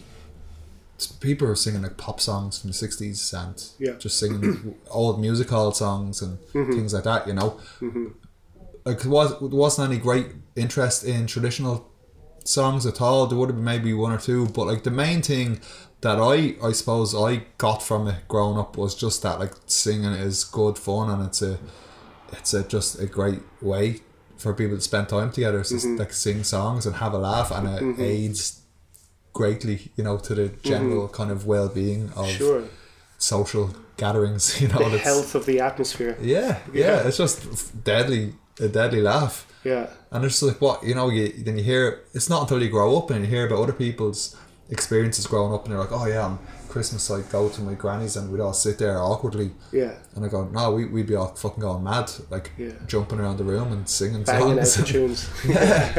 You know, like, it's amazing. It's very healthy, for sure. I definitely count myself lucky. You know, I kind of took it for granted, I think, growing up. And I'd be like, you know, growing up and being a teenage punk and being like, you know, just hating everything, but like, you know, not realising that I was brought up with this wealth of like really. So can I just ask, culture. it's slightly personal, but like, was that the Ian Lynch's rebellion, did that take you away from it for a while, or was it, you know, a case where it was still going on, but you were just being kind of in denial a little bit? I'm not sure. I think I just didn't think about it for a long time. You know, right. I think it wasn't until I maybe when I was in my 20s and I started like kind of thinking about traditional music and traditional song, and then especially going to like study folklore and stuff in UCD, and then I really started thinking about like the whole like social context of you know, traditional singing and like storytelling and all that kind of stuff, and then kind of learning about those kind of I know I don't want to call it a paradigm, but kind of placing like what I learned, and kind of then thinking back about my own family situation and going, oh well, we actually had this, you know, an aspect of this kind of culture, this folk culture that's going on. And you know, when you call it a folk culture, you instantly think, oh, it must be something that's really old. And you know, but I'm talking about like, you know, my aunties and uncles singing like Beach Boys songs in a room at Christmas time, and that's folk culture. Do you know what I mean? Yeah, absolutely. It's just as much as anything else is. Yeah. And I suppose it was more about just learning about different aspects of folklore, and then being able to kind of like view my own upbringing in terms of that really, I mean, it shouldn't be like, you know, you shouldn't have to go to college or a third level institution to appreciate your your own upbringing. But like, no, it made me kind of just look at it in a different light and realise, oh fuck, yeah, I was really like, I'm really lucky to have grown up with that. Because you can pretty much be sure that, you know, that's probably you're in the minority to be sort of grow up in such a way, because, you know, the reason that we've kind of drifted away, or maybe we did drift away because, you know, that was kind of not available to people, and so like, I mean, it's really great that you held on to it, and then you could come back to it and with double the kind of knowledge that you had, and then be able to bring it where you have it, you know. But just in the point of, so when you're studying folklore, are you playing in the punk bands? Are you playing other music at the same time, or is there separate things? At that stage, I was studying, and it was just me and my brother doing like the Lynched gigs, which would have been more of a punk thing. Yeah. Back then, you know. Yeah. And I suppose it was probably around the same time when I was studying folklore that I started getting into playing the pipes, and then probably started playing sessions around town and stuff, you know. So which is possibly when I met you, so like mid to 2005 or 6 or 7. Remember? I met you in Stony Banner, and Diana said that Ian plays the pipes, and you said, I can't play the pipes. So, but I mean, but I think it was probably, you know, you're probably still on the way up at that point, maybe. Still am, yeah. But just I suppose it's just an interesting journey. I mean, everybody's journey, but like what you bring to the table now, it's very interesting what you and Dara bring in there, and quite clearly, it's very much something that you didn't lick it off the stone. Yeah, well, I think that, you know, just it being in a band, it's like everybody has their strengths and weaknesses, and it's about kind of like figuring out what they are and how, you know, what can you bring to the table and how can you do it in a way that complements what's going on with everybody else. You know, I think that's what we've been kind of spending the last few years trying to do as a band, you know. Yeah, but we'll say with the Live Long Day, right, the process of getting that combination right and playing to your strengths, I mean, the groundwork had been laid in all of the previous time that you had spent playing together. Yeah. But there was that kind of leap in there as well, wasn't there? I mean, that kind of very brave, and you executed that jump. Well, it's looking close, for a while. No, yeah, well, I mean, it was kind of... Yeah, so I suppose just in terms of the actual time involved in that process and the actual time of you playing around with Spud in the Meadow, I mean, what was the kind of time factor there? Like how long did we spend kind of doing it? And the actual recording? Well, I mean, actual recording would have been, I think we went in for 2 weeks, first of all, and we went back in for another, like, week and a half or something. And then we would have been going in and out of Spud's studio then, Guerrilla Studios, for, like, you know, just bits and pieces in and out. Suppose maybe, like, 4 weeks altogether, and then it's a long time piecing it all together. Yeah. I don't know if you've probably listened back to the vinyl version, have you? It's an incredible... I haven't heard the fucking vinyl version, believe it or not. Yeah, I mean, I haven't had a chance. Vinyl version's a good version. I've heard, some people have told me it's good. You can go listen to it on a Toby Hatchet sound system. You know those, down Big Romance or somewhere like that. They'll play it for you. I've heard it on that one. And it sounds... No, I really want to hear it on phenomenal. A good setup. Absolutely phenomenal. Let's go back to the songs, and we're in the home straight now, Ian. So... Mary Doran, the name Doran keeps cropping up, I suppose. Maybe you might explain why again and again. Which part of the world is she from? Mary Doran was recorded in up in Newry in around 1950 or 1951 by a collector called Peter Kennedy. He was an English collector who was working for the BBC, and there's actually a great story behind this. There was so apparently he was recording music from, he was on a campsite recording Travellers, and I think there were mainly Dorans, I think maybe some Smiths, I'm not sure, mainly but anyway, he apparently, as the story goes, he was recording the men for most of the night, but then after all the men went to bed, they went to sleep, and the women stayed up singing, and there was these 3 women, and they were kind of like competing with each other. And he was like going, what? He hadn't heard them sing all night, and he didn't know. And he was like, this was the best part of it all, when the women started singing. And this recording I really love. It's a version of a song.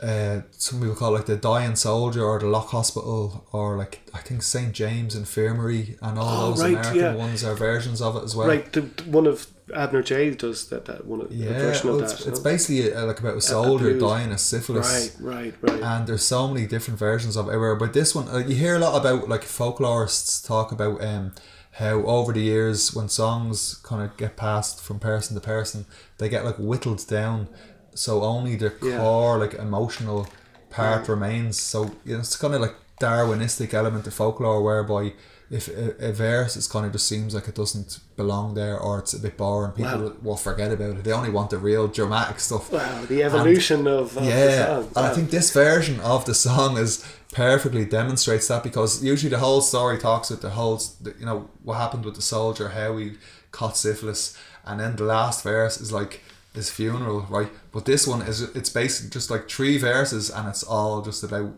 his funeral. It's just, that's what it's like been whittled down to, just a very condensed version of the song. The chase has been cut to on this song. Oh, but it's still amazing. Like, when I was in horseback, Mary Doran.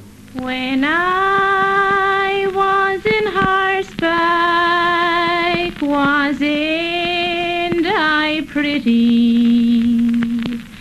When I was in horseback, wasn't I gay?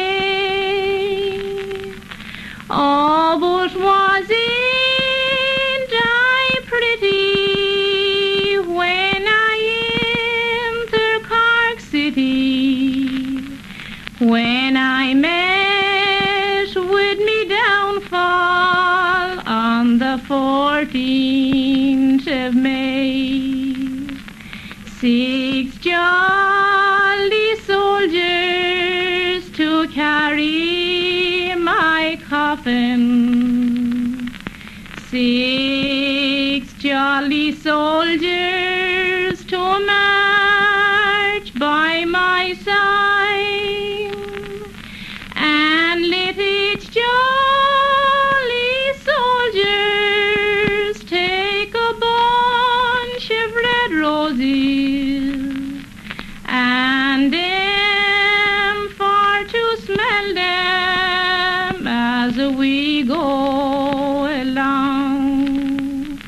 Play the pipes only, play the drum slowly, play up the dead march as we go along.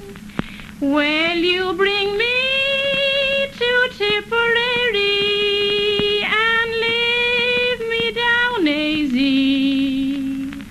I am the young soldier that never did wrong. That's Mary Doran, When I Was in Horseback. Yeah, such a full of images and such a deep and rich song there, the words, right? So, I mean, great singing, yeah.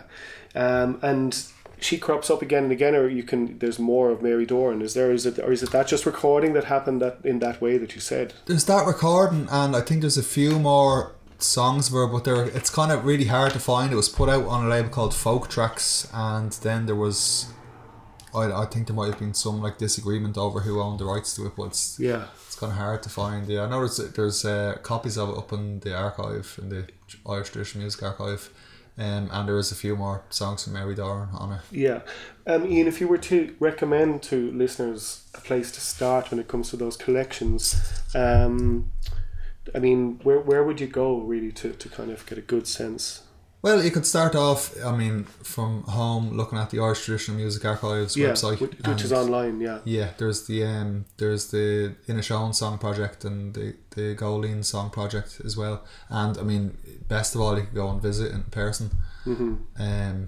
There's also the Irish Folklore Collection in UCD. Mm-hmm. There was the Irish Folklore Commission. Yeah, and you can listen to stuff there, because that's where I got the O'Donnell Girls song. Yeah, that's where the whole Tom Munnelly connection is all there. It's contained there, so you can get them all there online, right? Yeah. I mean, just in terms of all of the singers that we've heard there, I mean, it's astounding how important these songs from these people is in terms of the overall. I mean, it's great to be reminded of that, but that's what I feel like after listening to 4 or 5 in a row.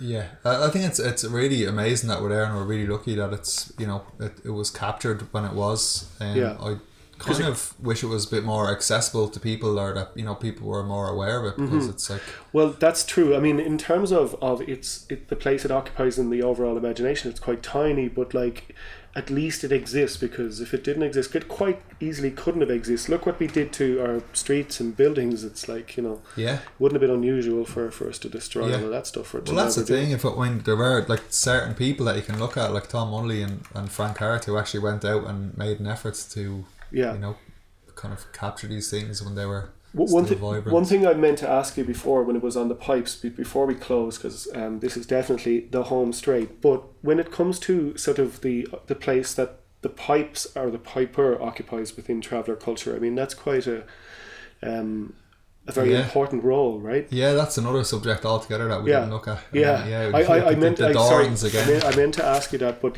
so the Dorans, they would be the absolute epitome of that, right? Yeah.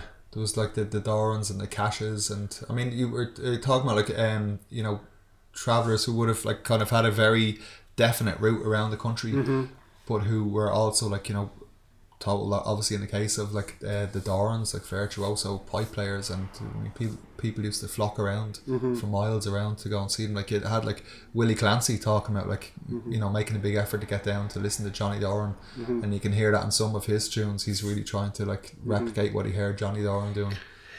Yeah, which in itself is just, even that fact alone is mind-blowing, of just how important it is to the thing we know as the pure drop, is that it's in there. But just on the sound of the in those circumstances, so Johnny Doran would have been playing in the 50s, right, in around fairs. I think the 50s. So like the amplification thing about like the volume of the pipes, that factor, is that something that's a thing when it comes to there being audible without amplification in a square? Or I think the kind of pipes, there was the development in the pipes that was kind of done by the Taylor brothers, who moved to Philadelphia, and I think they kind of they basically made changes to the design of their pipes to make them louder for people playing like on the stage and stuff. Right. You know, before Concert there was pipes like type of electronic amplification. Yeah. But in terms of like, I think with Johnny Dorn maybe came through more in his style of playing, you know, that it was definitely designed to attract people's attention. It was very like over the top. It was totally virtuoso, like, you know, but just very flashy and would, you know, obviously the kind of thing bright. Go like, whoa, you know, it's you know, very, very, very different if you listen to like, you know, say like Tommy Wreck or someone like that. So, you know, and I think it's the same way with singers as well, because you hear about people talking about singers in the past who, you know, people who were singing on the streets to sell ballad sheets or something. They would have a very different style of singing than, say, a group of people sitting at home. Yeah. So sort of the need to be heard, or sort of the kind of requirements in terms of being heard would be a whole lot different in that environment. Yeah, and I think that these kind of like outside factors definitely kind of changed the evolution of how different things went, you know, like, because I mean now you have loads of people who want to sound like Johnny Dorn, you know, because obviously he's amazing, like he's a total like shredder on the pipes, you know, so you have lots of people going, I love that, but that kind of developed from maybe like, it could have been like economic concerns rather than artistic concerns, do you know what I mean? Like, you scratch a little deeper and you get to realise that there's that it could be so. I love that word, shredder. Shredder, absolutely. What do you have to do to be a shredder? You have to be like Willie Clancy or Johnny Dorn. You have to be a bit of a ninja. Totally, on the instrument. A beast. Ian, it's been such a pleasure talking to you. I just want to bring the conversation back around to something, it being Lankum. Just actually on that point. So false Lankum in the title of the John Riley Jr. song. The word Lankum there refers to what? So Lankum, he's like the villain of the song. Yeah, false Lankum. Right. He's the bad man. He comes and basically kills the baby and kills the lady. Yeah. In a very bloody fashion. Mm-hmm. But if you look, it's interesting if you look at like other versions of the song, not that particular one, where you find out the false Lankum, or like Lankin or Lincoln or whatever he's called. Mm-hmm. It's called different names in different versions, but he was a mason who built the actual castle that the Lord and the Lady lived in, but they never paid him for it. Okay. So that's got like a kind of just an undercurrent of some kind of working class revenge there. Suits you, sir. That's all I'll say. Okay, enough said when it comes to, that's perfect. What a perfect name. So, because, you know, I mean, I'm going to close, Ian, with Hunting the Wren. I have to say that I heard that you were writing this song from Lisa, who lives not too far from here, Lisa O'Neill, and then I saw it performed first in the Abbey Theatre on that night that she hosted, and I'm not the same since. Incredible song, and maybe you could just, I know you've explained it in the shows, but just before we close, you could explain the what's behind Hunting the Wren. Yeah, so basically Lisa told me about kind of this story about these women who were living in the kind of mid 19th century out in the Curragh, living in these kind of like just like self-made huts, kind of just built out of bits of bushes and rags and whatnot, like kind of living outside the Curragh, like surviving by prostitution, and they were had a very hard life, kind of outcast from all the local areas, and for whatever reason she thought it would be a good idea for me to write a song about that. It kind of pointed me towards it, and I kind of I looked into it and I read it. There was like articles written at the time, and there was a fella who wrote an article about them for a magazine called the Pall Mall Gazette in 1850, and I think they'd already been out there for and you found the article? Yeah, you can find it online. Mm-hmm. There's descriptions of them being out there for maybe like between the 1820s and the 1870s, but it could be, it's hard to tell. It could be like a bit more either side of that. But the article is kind of full of these like Victorian kind of ideas with all these like poor fallen women like living out here like this, but he kind of describes going out and visiting them, and it seems like, you know, they lived in a very communal fashion, and they, you know, there's maybe about 50 of them living there at any one time, and they had kids living there that they used to kind of like just share the responsibilities of bringing up the kids, and kind of lived in their own way. But I thought it was a really fascinating story. And, an incredible subject matter, and just Ian on the songwriting itself. Last question, I promise. But there is, like, to write a song and to get so far into something like that. I mean, you have form in that regard, but like it must have felt like you when that one came together. I mean, it's a jewel of a song. Was that kind of did it bring you somewhere new in terms of your own songwriting process, or was that something that you felt that you'd achieved that level before, or was it where does it rank type? Was it a bit of a step? I don't know. Like I kind of I wrote it for that gig, and I was like, oh, okay, you know, always feels weird for me, because, you know, mainly I would sing traditional songs, but if I write something myself, I always feel weird about it. But then I think it was like hearing Rady sing it. Basically, and I was like, well, if Rady's gonna sing it, then right, and then you just listen to her and you're so, okay, that's well, that's the thing I was talking about, hearing about, you know, it in the Abbey. First time hearing Rady Pete singing that song in the Abbey first time felt like a bit of a historical moment or something, because it's an absolutely class song. And I know I've heard you describe before about the kind of resistance to writing songs. So would it be something that the deadline kind of pushed you towards something, or that is that something that kind of helped you get across the line with that one? Like the deadline for the album? Oh no, sorry, the deadline with Lisa gig to do, you know, that you had a thing to do. Yeah, I suppose so. Yeah, it was like, so she was saying, like ideally you'd want to have about 4 songs for this gig that's coming up, and it's in like 2 or 3 weeks. But I had like 1 or 2 songs that I'd written, and I was like, fuck it, no, I need to write this other song that you just told me about. And I mean, there's nothing like having a deadline over your shoulder to make you just come out with something, you know. Yeah. So I mean, it came out in kind of one go, you know. Sometimes songs just come and it's just out, you know. Ian, just before we finish, right? So I mean, in terms of we've been talking about a lot of great singers here, and we've been listening to some amazing examples of singing.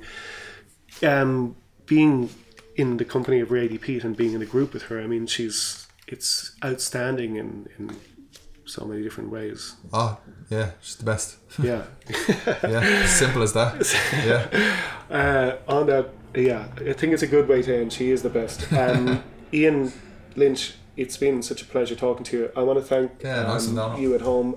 I should say that the reason that what spurred me into action to invite you to do this was your incredible show on DDR, Fire Draw Near. It was something that I meant to say earlier was obviously Dublin Digital Radio. You're a great example of some of the incredible shows that are on there. They're doing amazing work in a very important time, at a very important time, as in they're kind of going against the grain of everything else from what I can. Yeah, and it's amazing. It's like nearly every show you're looking at, like, oh yeah, I know that person, they're cool, it's like all the best people doing absolutely amazing stuff. It's like, you know, we're like properly creative people in our country today are going to do stuff because, you know, and a proper public service broadcasting, in the sense it's kind of like NTS, where you can leave Dublin Digital Radio on all day and it will provide, you know. I mean, there's never an hour where you don't go, what's that? And I think it's a completely necessary thing, because otherwise you'd be like, well, there's stuff people want to hear, but it's not. Where else are you going to hear it? You're not going to hear it there. There's so much going on. Look, let's not leave it there. The podcast on that bombshell. We now retire from giving out about. So Hunting the Wren, Rady Pete on vocals, and Lancome. Thanks again, Ian.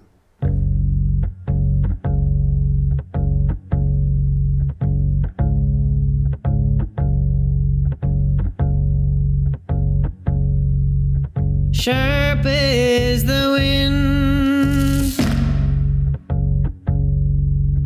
cold is the rain, harsh is the livelong day.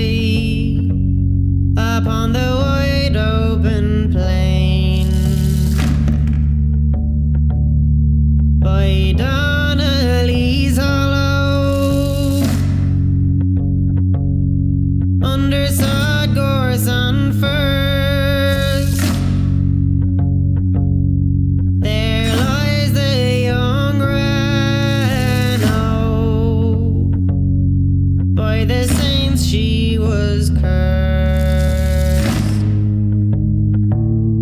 Man is a small bird. How pretty she sings.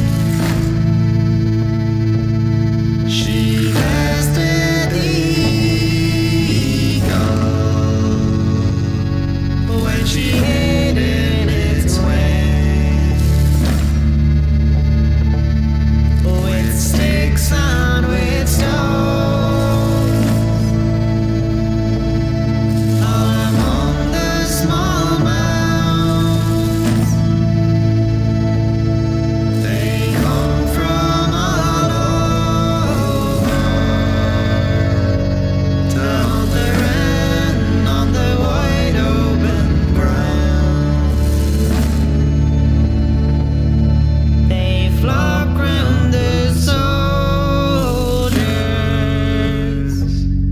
in their jackets so red, for barrack room favors, pennies and bread. This soldier is rough in anger or fun, and he causes much bloodshed with his big musket gun.